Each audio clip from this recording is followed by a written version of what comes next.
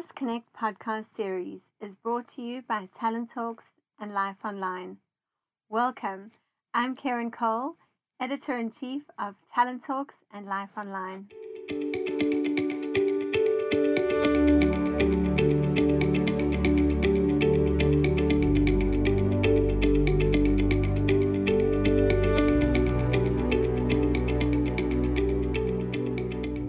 Welcome, everyone. I'm joined today by Brad Shawkund, and together we've been recording the Pandemic in Review, a look at lessons unlearned. This has been a great series so far, and some really interesting conversations and perspectives being shared. Now, for those of you that haven't met Brad before, he is a behavioral specialist, a coach, facilitator, and a speaker.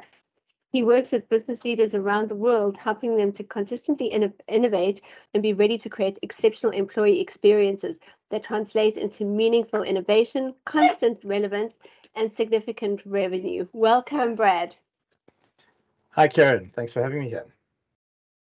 Fantastic. So, Brad, as we begin part 3 of our series, let us know your opinion or your view on really what we should be striving for, because essentially we've gone through part 1 and part 2 really looking at what has gone unlearned, or where could we have done better, or where we failed to adapt.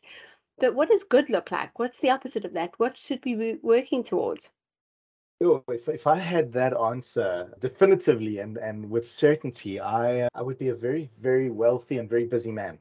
But my lens on it is I think we should be striving for organizations that are building or designing, consistently assessing and exploring, and open to the adjustment of what we need and who we need to be to remain relevant in a fast-changing world. So agility, but an intention around a balance between great business outputs and great human delivery. So yes, crystal clarity on what we need to do, what we need to be achieving in terms of business sustainability, and that's clear for everybody, that everybody is engaged in the big picture, everybody understands, and by everybody I mean leaders communicating with the employees. What are our objectives? And then secondly, a obsessive focus, and I use the word obsessive very deliberately, around better humaning, because I think that the metrics of business are skewed. The scorecards focus largely on transactional outputs, largely on profitability, largely on production, largely on net revenues, and are under measuring the behavioral context. Yeah, they put them in there, but I think it's a little bit of lip service, I find. And I think that metric needs to be higher. So a meaningful balance in terms of the way organizations show up, in terms of measuring business and measuring humaning. And then delivering on those measurement criteria, delivering on those metrics, holding people to account, leaders and employees, around how they behave. One of the things that I experienced before COVID, and I've experienced it even more during COVID, is we do not consequence bad behavior enough. And by bad behavior, I mean the behaviors that create toxicity in organizational environments, behaviors that create illness, behaviors that create that people feel psychologically unsafe. I think that if anything, what COVID has done is it should have forced us to become much more aware of what good humaning looks like. And we should be pursuing in business environments where we acknowledge, applaud, and celebrate good humaning. And I'm not seeing enough of that. I'm seeing and it's more senior leaders, and this I'm talking to the senior leaders specifically here, because these are the people who design these business dynamics. I see too much protection of bad behavior at a senior leadership level. Too many leaders getting away with bad behavior, walking on water, not being consequenced. But the problem is people lower down in organization look up at that and go, oh, so that's how I become successful, if I behave like that. And now we have a contagion of bad behavior. So to nutshell, I think we need to be still pursuing business results aggressively, but we need to be pursuing better humaning aggressively and finding a balance. So, Brad, tell us a little bit about the book that you wrote around better humaning. So the book is called We Are Still Human and Work Shouldn't Suck. It hit the shelves in December of 2018. So that was a year before COVID happened. But what was really interesting was on the front cover of the book, the byline was how to build businesses that are awesome places for human beings to work in a world gone digital crazy. Now, what happened a year later is the world went digital crazy. And it's not like we suddenly discovered digital. We had always been in a digital world. We've always been, since the advent of machines and technology, we have been in a tech-based world, but the experience of technology was amplified. So we did go a little bit digital crazy. And what the book is it's more of a how-to than just a what you need to do. One of the things that I've noticed with a lot of thought leadership books and culture books is they're very good at telling you what you need to do, but they don't tell you how to do it. I was really, really intentional around creating the how when writing the book. And what the book does is sets the scene for better humaning in a digital crazy world. What are those key experience touch points that dial up the human experience? What is it that we need to be creating inside each of those touch points? And how do we do that? How do we lead for that? And also, how do we understand when we're behaving badly, as I've just mentioned, inside each of those touch points? And it's when we start to understand what those touch points are. If we take something along the lines of meaningful communication, which was one of the critical experience touch points that we came across when researching and looking at organizations around the world, communication kept coming through as a theme, as one of the touch points where experience is either significantly heightened or significantly bad. We added the word meaningful in front of it because meaningful is what makes the difference. What am I looking to achieve with this moment of communication, whether it is an email, a phone call, a WhatsApp message, or face-to-face engagement? What makes it meaningful? Is it succinct? Is it specific? Is it intended to create a winning result? Am I open and available to listening? All of that will create the quality of the experience that is had by the people involved in that moment of communication and how meaningful it will be.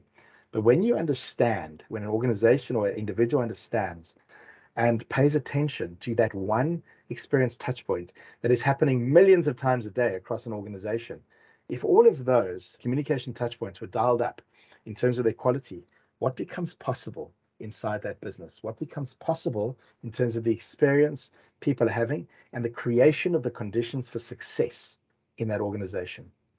If you then take the other touch points and you understand what meaningful communication has in terms of its impact on them, take, for example, ways of working was another critical touch point. What are all the systems, processes, and values that work and that we can believe in, that we can use consistently because we understand them? Those are the ways of working. There's a strong intersect, a strong tension between meaningful communication and ways of working. When we understand how they are impacting each other and how all 12 of the essentials, we call these the essentials of a company behaving awesomely, when you understand how they are all pushing and pulling on each other the whole time, you are now well equipped to behave differently with intention, to lead differently, and to design people's strategy for a heightened experience. And that's where you get your switched on and grown employees. And that's where you ultimately create a company behaving awesomely, a healthy organization that has got sustainability and that people want to come to, choose to come to, and choose to stay at. And while they're there, they can shoot the lights out. This is where business success lives, delivery through human beings. And that's what the book is all about. We kind of, when we adapted to the pandemic, or at least when we all kind of jumped online, one of the key considerations or thoughts was how do we continue, or at least continue to try to build trust within teams, to build sense of psychological safety, recognize people's ability to contribute, our abilities to collaborate, etc., which are all really key essentials, both pre-pandemic and will be post-pandemic, and certainly came to the fore during the pandemic. But, how do organizations shift if they get this right, versus what is the impact of us not focusing on those behaviors now? The impact of not focusing on these behaviors now is similar to what the impact was before, but also slightly different. Previously, organizations that I've experienced, that I've studied, that I've researched, that I've worked with, that weren't focusing on these experience touch points would have experienced significant stuckness in terms of accountability, because people avoid accountability when things aren't clear, as I've mentioned previously. They would have experienced lack of productivity. They would have experienced a lot of toxicity in the internal dialogue, the water cooler conversations. They would have experienced mistakes being made because of a lack of clarity. All of that still exists. However, now what they will be experiencing in addition is they will be experiencing people leaving. And I'm hearing these conversations. People are saying, well, hold on a second. If I'm being forced into a less healthy working context than I was just a few months ago, I think I might choose to take my skills elsewhere. What people have realized is that they don't have to work the way we used to work. And that, there's one organization that posted on social media recently. It was a brilliant post. They said, and this is in the financial services sector, they said every time we see one of our competitors advertising or speaking about their new return to work policy, where they are forcing people to come back and they're not listening to their employees, we place more adverts on PNet and we recruit. And they're saying, hey, if you're not happy with where you are, we are welcoming great talent to come to our organization, where we're not going to put you through or subject you to what you're experiencing elsewhere. The only catch is that they're going to have to then walk their talk, but they are, because what they're doing is they are attracting talent, great talent, away from organizations that are not paying attention. And so I think that that's going to be one of the great pains that organizations are going to be experiencing, is people are going to leave, because the boundary, I spoke about boundaries earlier on in the series, that is one of the boundaries that has been dialed up. People are pushing back and saying, no, I don't accept that you can force me to do these things anymore. And it's not everybody, but and that's one of the tensions, is those people who haven't yet built that boundary muscle versus those people who have. And so you've got a team dynamic now that's occurring. One of the impacts is a disconnect inside teams, where some people want to be at the office, others don't. And the ones who want to be at the office are trying to force those who don't to come to the office. So now it's become even harder to create a highly functional team in terms of its relationship. This is not necessarily impacting the work outputs, because people are functional and are doing what they need to be doing, but the relationships are coming under pressure, because there's the them and the us's that's starting to occur. So another challenge for leaders is becoming, well, how do I overcome this them and us thing? And that's where the eyes up, eyes down methodology is so important, that we've got to self-manage. And this is talking to agility. Agile leadership, agile businesses, agile teaming is about self-managing, about not having to force, about really, really connecting to what really matters here. And how do we make those decisions? How do we create that we have autonomous environments? Organizations and leaders who don't get this right are going to be experiencing the consequence of consistent people turnover. And that's going to become an even bigger disruptor to creating connection. Very hard to build sustainable connection when you've got a lot of people coming and going. And this is not a prediction. This is not being a soothsayer. This is what I'm seeing happening in teams and organizations now. Lots of people saying, I choose not to be there. Or if they haven't made the decision yet, they're in the process of making that decision, as we now transition back to this more like full-time return to work.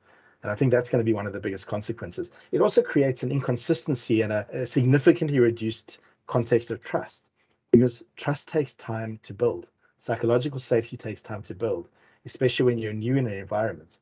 And the more new we have, the harder it's going to be to create those trusted connections. If we've got lots of new people, it's going to take a lot longer to create trust. I think also you're focused on the part of the population that has the luxury to be able to decide to leave, or is able to find another job. I think what's more scary are people that are unhappy and that have to stay. Yeah. I think, and you're right, and it's a good observation. I am talking about that sector that does have that flexibility, that does have that choice, that have realized that they do have other options. And I think that's the important thing, is there is a significant brains trust that is realized. And brains trust, I mean, it's a capability and a skill set where, I do have options.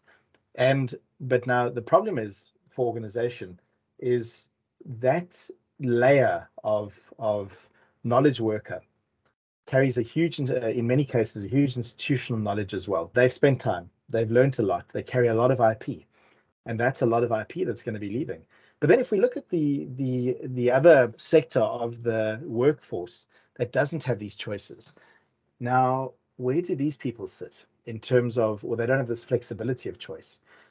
They now sit in a space where, okay, so I'm kind of back to how things were before, but in an organization where there's disconnection at other levels or layers of the organization, because we've got multi-layered where at some layers people have choice, at other layers people don't have choice. Now, what does that mean in terms of the business dynamic? We're an even further disconnected overall context. And these are the complexities at an organizational level that we need to be starting to understand. And I wonder, this talks now to me also to the reskilling.